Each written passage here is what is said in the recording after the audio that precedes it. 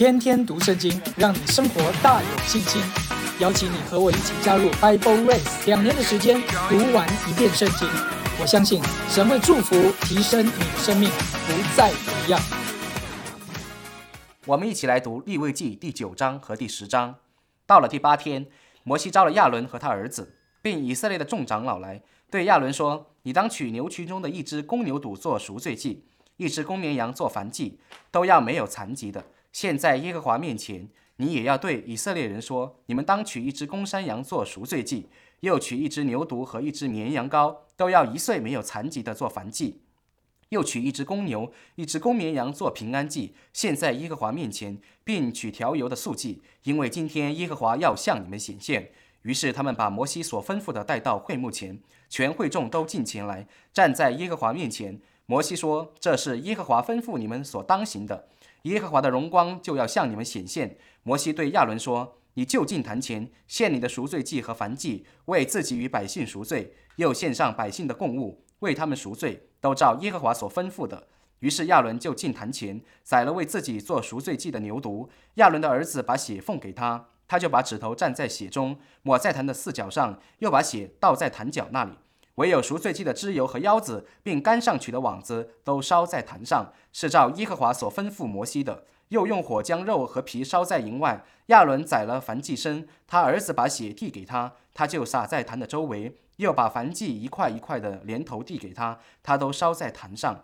又洗了脏腑和腿，烧在坛上的燔祭上。他奉上百姓的供物，把那给百姓做赎罪祭的公山羊宰了，为罪献上，和先献的一样，也奉上燔祭，照例而献。他又奉上素祭，从其中取1满把，烧在坛上。这是在早晨的燔祭以外。亚伦宰了那给百姓做平安祭的公牛和公绵羊，他儿子把血递给他，他就撒在坛的周围。又把公牛和公绵羊的脂油、肥尾巴，并盖脏的脂油与腰子和竿上的网子都递给他，把脂油放在胸上，他就把脂油烧在坛上。胸和右腿亚伦当作摇祭，在耶和华面前摇一摇，都是照摩西所吩咐的。亚伦向百姓举手，为他们祝福。他献了赎罪祭、燔祭、平安祭，就下来了。摩西、亚伦进入会幕，又出来为百姓祝福。耶和华的荣光就向众民显现，有火从耶和华面前出来，在坛上烧尽燔祭和脂油。众民一见，就都欢呼，俯伏在地。亚伦的儿子拿达、亚比户各拿自己的香炉，盛上火，加上香，在耶和华面前献上燔火，是耶和华没有吩咐他们的。就有火从耶和华面前出来，把他们烧灭，他们就死在耶和华面前。于是摩西对亚伦说：这就是耶和华所说，我在亲近我的人中要显为圣，在众民面前我要得荣耀。亚伦就默默不言。摩西召了亚伦叔父乌薛的儿子米沙利、以利沙反来，对他们说：上前来，把你们的亲属从圣所前抬到营外。于是2人上前来，把他们穿着袍子抬到营外，是照摩西所吩咐的。摩西对亚伦和他儿子以利亚撒、以他玛说：不可蓬头散发，也不可撕裂衣裳，免得你们死亡，又免得耶和华向会众发怒。只要你们的弟兄以色列全家为耶和华所发的火哀哭，你们也不可出会幕的门，恐怕你们死亡，因为耶和华的膏油在你们的身上。他们就照摩西的话行了。耶和华晓谕亚伦说：你和你儿子进会幕的时候，清酒、浓酒都不可喝，免得你们死亡。这要做你们世世代代永远的定例，使你们可以将圣的、俗的、洁净的、不洁净的分别出来，又使你们可以将耶和华借摩西晓谕以色列人的一切律例教训他们。摩西对亚伦和他剩下的儿子以利亚撒、以他玛说：你们献给耶和华火祭中所剩的素祭，要在坛旁不带酵而吃，因为是至圣的。你们要在圣处吃，因为在献给耶和华的火祭中，这是你的份和你儿子的份。所吩咐我的本是这样：所摇的胸，所举的腿，你们要在洁净地方吃。你和你的儿女都要同吃，因为这些是从以色列人平安祭中给你，当你的份和你儿子的份。所举的腿，所摇的胸，他们要与火祭的脂油一同带来当摇祭，在耶和华面前摇一摇，这要归你和你儿子，当作永得的份，都是照耶和华所吩咐的。当下摩西急切地寻找做赎罪祭的公山羊，谁知已经焚烧了，便向亚伦剩下的儿子以利亚撒、以他玛发怒说：这赎罪祭既是至圣的，主又给了你们，为要你们担当会众的罪孽，在耶和华面前为他们赎罪，你们为何没有在圣所吃呢？看哪，这祭牲的血并没有拿到圣所里去，你们本当照我所吩咐的，在圣所里吃着祭肉。亚伦对摩西说，今天他们在耶和华面前献上赎罪祭和燔祭，我又遇见这样的灾，若今天吃了赎罪祭，耶和华岂能看为美呢？摩西听见这话，便以为美。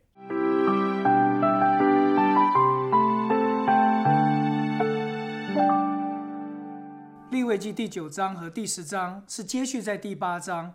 当亚伦和他的孩子，他们住在会幕前7天，承接圣职，从第9章开始就要开始正式的侍奉神。所以在第1节到了第8天，在圣经里面8这个数字很特别，是一个7结束循环的再开始，所以8这个数字有一种更新、复活，甚至一个洁净再开始循环的一个意思。所以第8天，摩西召了亚伦和他的儿子来，和以色列的众长老来，而一次一次的，你会发觉神一直在启示我们权柄跟次序，我们怎么活在权柄和次序下的里面。我们发觉摩西活在次序下，亚伦和他的儿子住在会幕7天，也是学会到次序。在一个新的开始，众长老的邀约其实就教导我们在教会当中的次序，这是神所规范的。8天一个循环的一个开始，摩西就对亚伦说，你们要先为自己来献祭，像赎罪祭啦、燔祭啦、平安祭跟素祭。正是过往的日子都是摩西直接对百姓说话，从现在开始，摩西对亚伦说，亚伦要以大祭司的身份正式对百姓来说话。所以过去一个暂代型的祭司就是摩西，他的身份需要退下来了，现在是亚伦要接续到与神的对话，并且把神的教导、神的引导对百姓去诉说。这是一个权力的一个传承，也是一个权力的一个交棒。摩西在神面前尽忠，现在亚伦踏上了圣职的服事，他也要接续去在神所量给他的位置上面去说话。所以亲爱的家人，今天我们要第一个祷告，就是主，你也帮助我，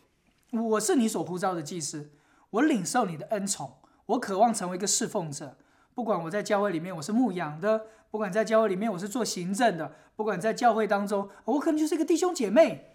但是你可以向神祷告，主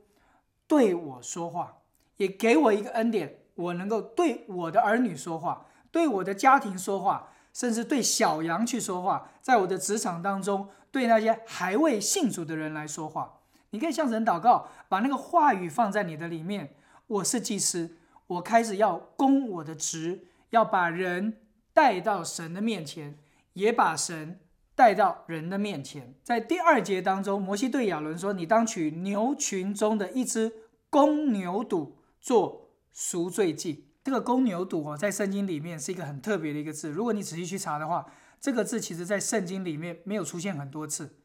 你会发觉之前有出现牛犊有，但这个字是一个特定的字，这个字在圣经里面出现的非常少。第一次出现就在出埃及记，百姓叫亚伦造金牛犊的那个牛犊，现在这边就再出现一次。而到了历史书，耶罗波安所造的金牛犊又是用这个字，所以摩西特别使用这个字教导亚伦，你开始要学会怎么献牛犊，是要满足神的心意，而不是要去满足人的要求。祭司很重要的一件事情，就是我们服侍神的人，我们献牛犊是为了洁净自己，不单是赎罪祭或是燔祭，很重要的是神的心意要满足啊！我不是为着人所有的需要满足这边忙碌。今天教会很多的领袖，很多的教会停不下来，办活动啦，社区的活动啊，人的需要啦，甚至是布道会啦、查经班啦，甚至医治布道，很多都在满足人的需要，不是不好。但是祭司还有一个责任，叫做满足神的需要。所以在这里所用的牛犊这个词，特别提醒亚伦，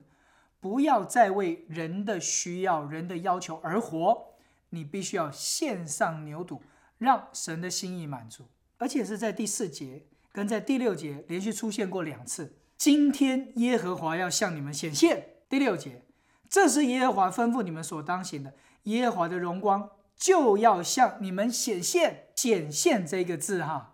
也是在圣经里面很特别的一个记录。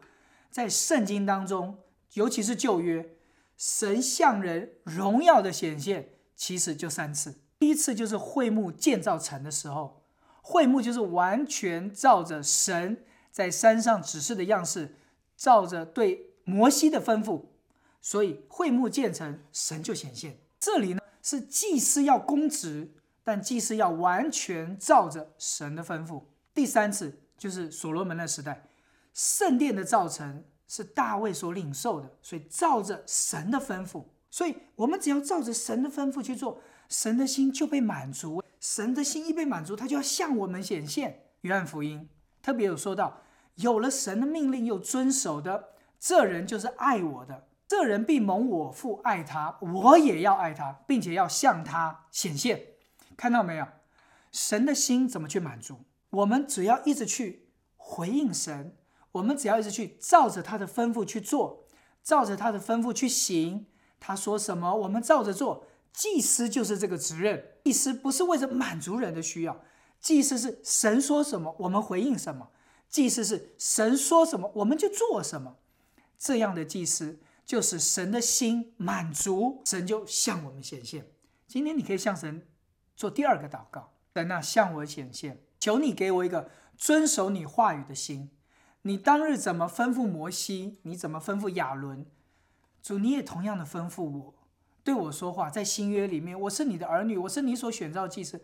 对我说话，我要有你的命令，而且我要遵守你的命令。今天教导我怎么在我的家庭，怎么在我的职场，怎么在我的人际关系里面，我学会照着你的话去行。向我显现，向我显现，我要满足你的心。主啊，我渴慕见到你的显现。第8节到第12节，亚伦先为他们自己献祭，因为什么？我们还是罪人嘛，先为自己献赎罪祭，再为自己献燔祭。从13节到22节，大祭司要开始公职了，他要为百姓献祭。而为百姓献祭的过程，你仔细去看看，15节是说先献上赎罪祭，16节呢燔祭，17节呢素祭，18节呢平安祭。4个祭的顺序：赎罪、燔、素、平安。赎罪是叫我们这个人在神的面前被洁净，燔祭是叫我们这个人就是讨神的喜悦，满足神。素祭是主啊，我要你的荣美，我要你那人性的荣美，你的美丽，你的性情活在我的里面。平安祭就是我与你与人之间有平安不拦阻的一个畅通的交通，和好的关系。今天我们同样，我们为那些未得救的人祷告，我们为教会祷告，我们为我们的儿女祷告。我们不是只有祷告祝福啊，我们不是只有祷告丰盛啊，我们不是只有祷告身体健康啊。代祷很重要的一件事情，就是我们祭司公职的时候，这4个祭，你今天也可以为这个人，你不断的为他祷告，主让这个人认识你的救恩，让我的儿女认识你的救恩，让我的儿女来寻求你，懂得支取你的宝血来洁净。主让我的儿女一生为你而活，主让我的儿女一直活出你荣美的样式，主让我的儿女跟你有一个畅通的交通。我们为人如此祷告，我们也为自己如此祷告。今天不管你参加教会的祷告会，不管你今天是为人家代祷，不管你今天好像是为人家的疾病代祷，常常要想到这4个祭怎么一直把人带到与神合一的交通里。有时候我们满足人的需要，他的疾病得医治了，但这个人没有爱神啊。有时候教会祷告会，我们看到很多人来啊，为他的疾病啊，为他的经济啊，为他的生活状况，为他的婚姻的难处，为他的工作的压力，我们祷告了，事情解决了，但我们没有看到这个人真的爱神，我们没有看到这个人渴慕神，我们没有看到这个人要神。所以这4个祭在你我的代祷和教导当中不可少，要让我们每一次的代祷，我们每一次的祷告，我们每一次的教导，是让这个人至终借由赎罪祭、燔祭、素祭、平安祭，这个人真真实实的活在神的面前，为神而活。所以23节，哇，摩西亚伦就进会幕，又出来为百姓祝福。耶和华的荣光就向众民显现。亚伦做了一件事情，他献完祭进会幕之前为百姓举手祝福，这是旧约里面记载的第一次为百姓举手祝福。摩西亚伦就进会幕咯，等到会幕出来呢，亚伦又为百姓祝福。看到没有？这就是耶稣所做的。耶稣为我们一次而献上，他就进入到天上的圣所为我们代求。在进去之前，他的祝福平安留给我们，等到他再从会幕出来，就是基督再来的时候，他要带给我们极荣耀大的祝福。所以第4次耶和华的显现就在哪里？新耶路撒冷。新耶路撒冷由天而降，这就是神荣耀的显现。亲爱的家人，不要小看这个做我们父母们为人家祝福，不是只有祝福在我们的物质的需要上面，身体的健康上面，我们为人祝福，祝福这人离弃罪恶，转向基督，为这个人祝福，他能够得着救恩，爱慕耶稣，为这个人祝福，活出神荣耀的形象，为这个人祝福，平安记的祝福，让这个人与神有一个畅通的交通，听见神的声音，他知道如何向神祷告。这都是我们可以向百姓的祝福啊。果然24节，火就从耶和华面前出来，在坛上烧尽燔祭脂油，众民一见欢呼，俯伏在地，荣耀荣耀荣耀。这就是一个满足神的心的一个生活。所以亲爱的家人，你今天真的要祷告一件事，主啊，对我说话，让我也能够有能力有权柄对人说话。主啊，向我显现，我真的很渴慕你的显现，教导我怎么爱慕你的话，有你的命令又去遵守，向我显现。最后我每次的祷告，我每次的代祷，不要小看这4个祭：赎罪祭、燔祭、素祭、平安祭。你的火要从天上而向我们来发出，用你的热火来焚烧我们，热情的火焚烧我，好叫我整个人完全献给你，欢呼赞美敬拜尊荣你。你这个火在我里面不断的烧，我这个里面的会幕，我这个里面的圣殿不断有火在上面烧着。第10章是一个非常让人心痛的一章，但是透过第10章，我们不要读出了神的严厉而惧怕，你要读出神的怜悯跟神的慈爱，他在等待我们懂他的心。第10章我们不要只有记得反火，拿达亚比户被烧死，哇，神还叫亚伦不准哭泣，太可怕了。不是，第10章我们会看到人有软弱，但是借着人的软弱显出了神在我们生命当中的怜悯跟慈爱。所以读第10章的时候，我们今天要向神一个祷告：神啊，让我懂你的心，让我心存勇敢，心存慈爱，但我也心存敬畏来靠近你。1节2节，拿达亚比户拿着自己的香炉，盛上火，加上香，在耶和华面前献上燔火，是耶和华没有吩咐他们的，所以火就从耶和华面前出来，把他们烧灭，他们就死在耶和华面前。9节的后半段是神的火从耶和华面前出来，烧灭祭物，百姓欢呼。而这2个人拿达亚比户是火从耶和华面前出来，把他们烧灭，死在耶和华的面前。差异这么大，有几个原则：第一，香；第二，反火；第三，我们要从后面的经节来看到他们醉酒。首先我们先来看香，拿着自己的香炉，盛上火，加上香，他们把神的香放在自己的香炉，这是错误的。我们出埃及知道，制造香的过程不是要满足人，制作香的过程是要满足神，使神的心得着满足。我们不可以自己做香，而且香是要放在香炉上面，是祷告。这边就提醒我们到一件事情：如果我们今天你我的祷告不是向着神，你我的祷告满了私心，满了私欲，在这件事情的祷告只是为了让自己满足，所以有时候我们的祷告，我们那不叫祷告。大家都在祷告，我的祷告里面还含着教导，借着我的祷告大家听一听啊，借着我的祷告，主啊，那个人如何，这个人如何，求神怜悯他们。我们的祷告带着控告，我们的祷告要让人听见，我们的祷告好像只是想让人家知道我多么会祷告，这个就叫做在自己的炉里面放了神的香。祷告是向着神，我们的祷告不要搞错了，祷告是进入到神的心意里面，在神的心意里面向他恳求。当然有时候群众的祷告，我们代表群众向神祷告，我们的祷告带有一种教导性，就借着我们的祷告让百姓认识神。但是如果我们的祷告里面不是向着神，我只想让人家知道，我的祷告带着一种控告，我的祷告有种暗讽，我的祷告有种阴阳怪气，就是要让人家知道我受了多大的委屈。借着祷告，我要让人家知道我的感受，这就叫做你的祷告不向着神，这就是香的里面放了神的香，但是是让自己来闻，这是得罪神的。第二，反火。什么叫反火？就是按照自己的样式、自己的喜好反火。有时候在希伯来文反火的里面有 strange fire， 奇妙的火、奇怪的火、陌生的火。什么意思啊？我的侍奉是照我的喜好、我的样式，我要敬拜神，我要侍奉神，我要找一间教会符合我自己的样式。所以这个说到这个两性混乱，说到这种好像这种同性的婚姻，这我觉得神太严厉了。我要找一个支持同性婚姻，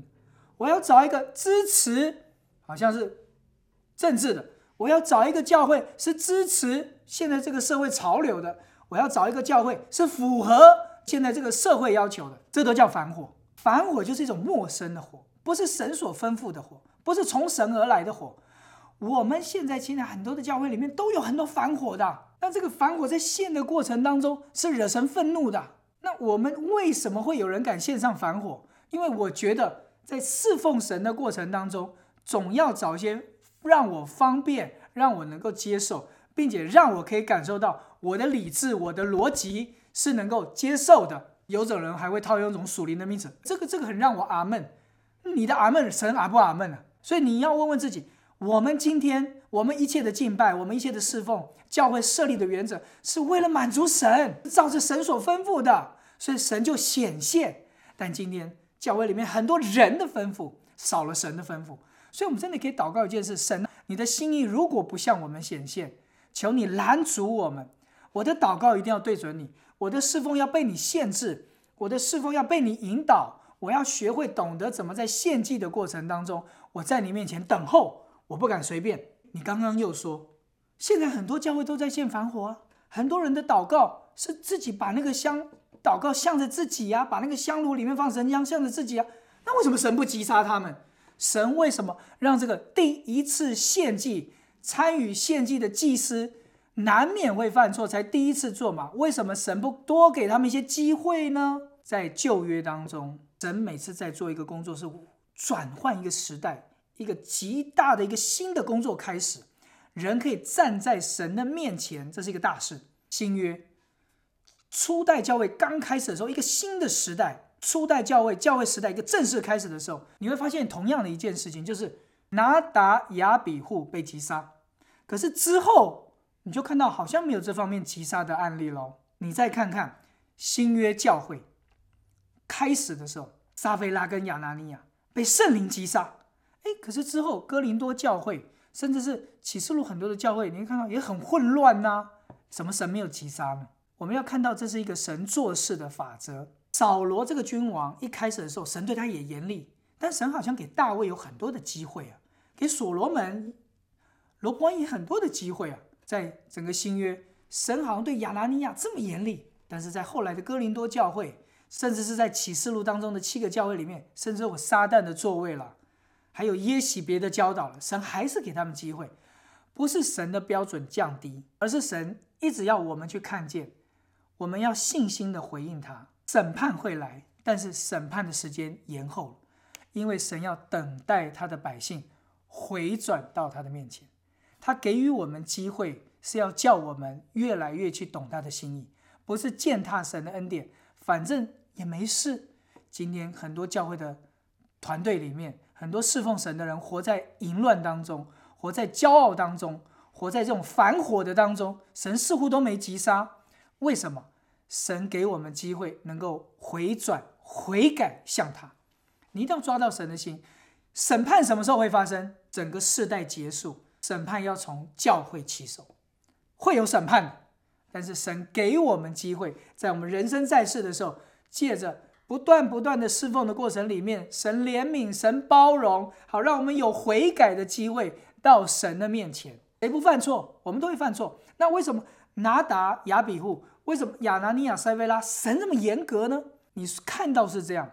但是你要看到他们的灵魂借着这样的一个审判，他们的灵魂其实有得救的机会。但是在今天，如果我们在不断的犯罪犯错的过程当中，一直觉得神的单言、神的包容、神的怜悯都没事，我们继续去做，即使在将来审判的时候，很有可能我们反而在神面前站立不住，只能在外面的黑暗挨过切齿。所以你要去看见神的包容、神的怜悯、神的单言。神一开始这么严厉，乃是叫我们学习，这就是神的显现，就是这样啊。但是我们今天，我们可以求神说，主，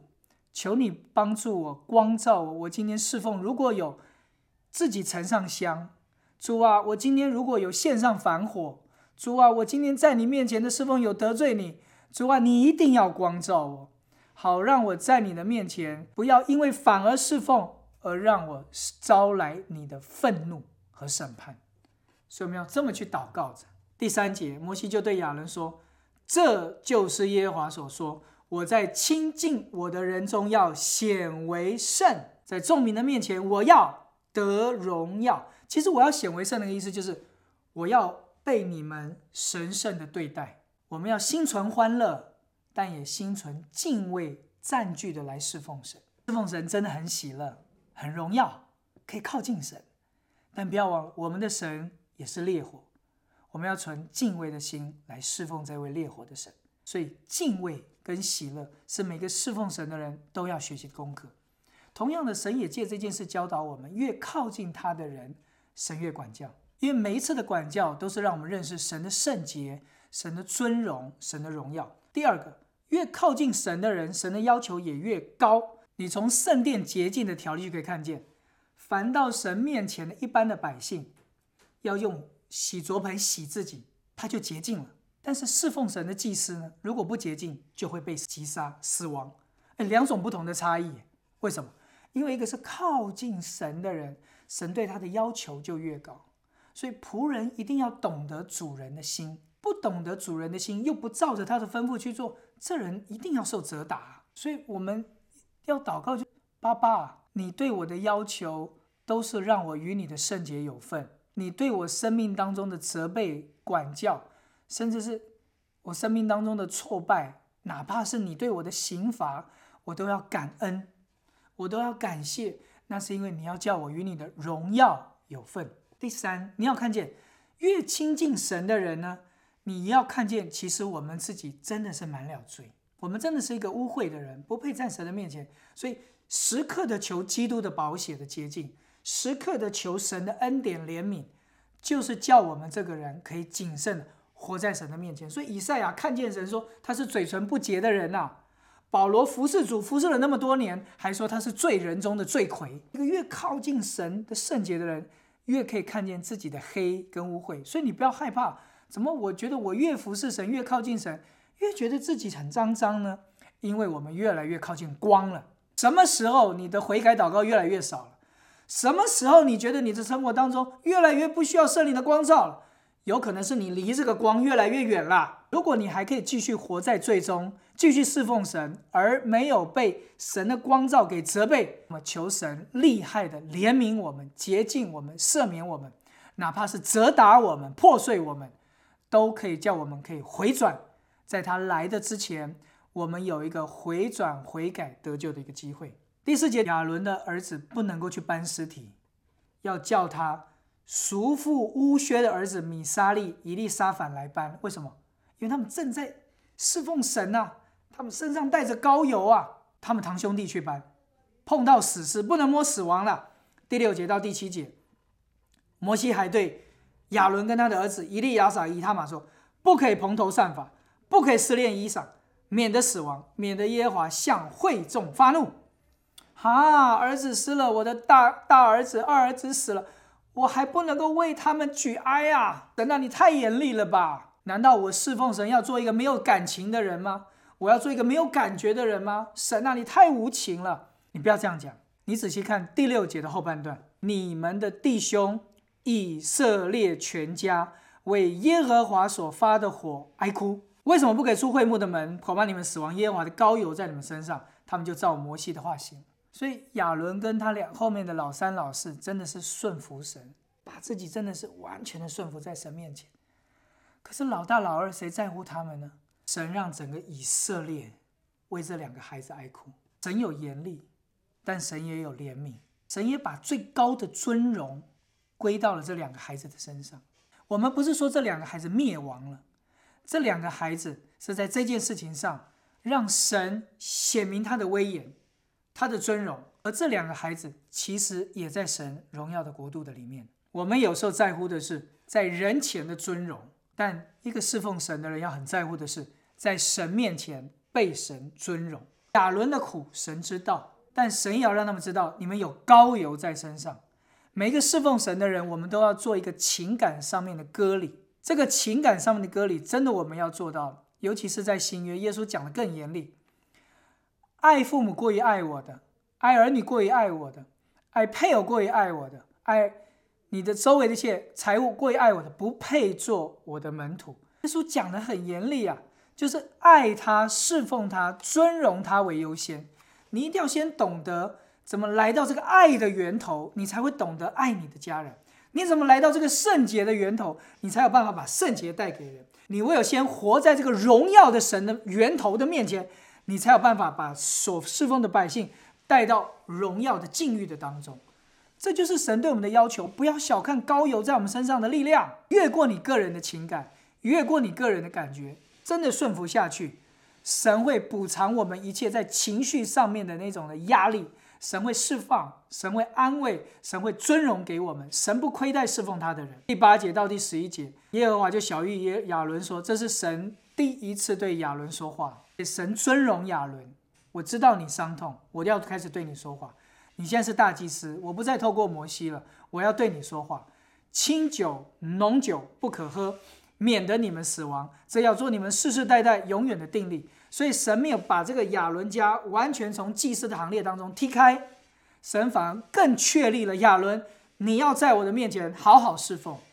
这就是神给他们的尊荣。你的伤痛我知道，犯罪了重新回头，不要再犯，我要把尊荣加给你，在我面前世世代代永远的定例，你们的家会承接这个祭司的责任。这就是神的爱。心里真的难受，但是神对亚伦说话，这是何等大的威荣啊，这是何等大的尊荣啊。摩西说我不会讲话，神说好，让哥哥亚伦成为你话语的出口。但神从来没有对亚伦说话过，从现在开始神对亚伦说话。所以今天我们求神对我们直接说话。你生命当中有伤痛，你很痛苦的时候，你还在来侍奉；你最难过最没有钱的时候，你仍然坚持奉献；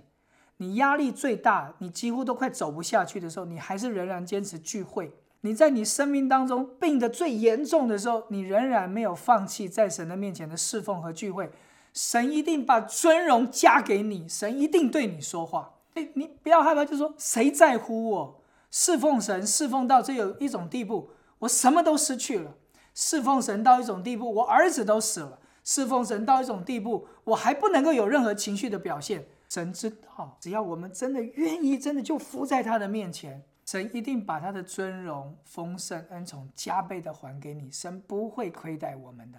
我们的儿子只是在这地上的生命结束，但是我们的孩子仍在祭司的行列的里面，这个家族、这个名字仍然被记在神的生命册上面，这才是我们永恒的确据。12节到第18节，亚伦他们太伤痛了，以至于那些要献祭留下来的祭物要给百姓吃，要给祭司吃的，他们没有胃口吃，他们也把它烧掉，也犯错了。在献祭的过程当中，也没有照着神的吩咐也做了，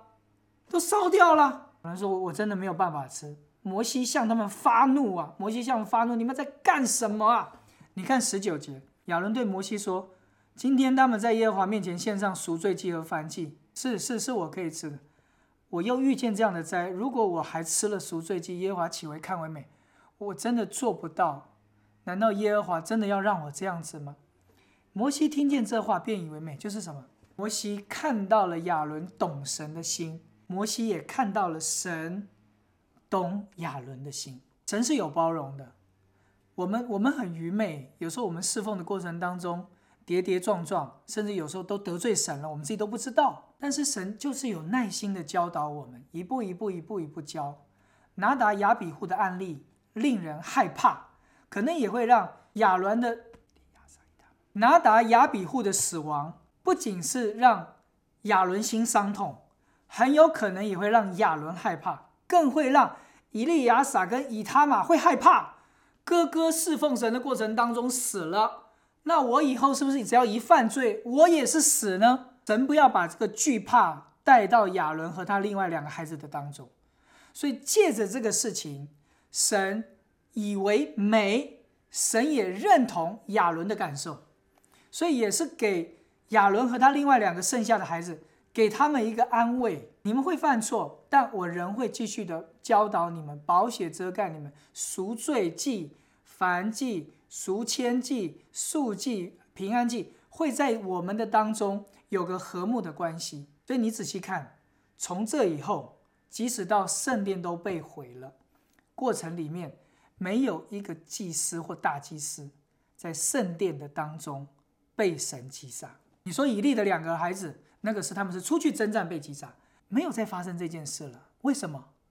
因为神要每个侍奉他的人知道，神一次就让我们知道他的荣耀彰显是个什么样子，我们不敢随便。但日后我们所有的犯错，神以怜悯恩待待我们，等候我们。只要我们的心一直回转向神，一直回转向神，我们的心只要一直向神，犯罪的彼得有机会，犯罪的大卫有机会。只要我们的心一直向着神，我们在神面前都有机会。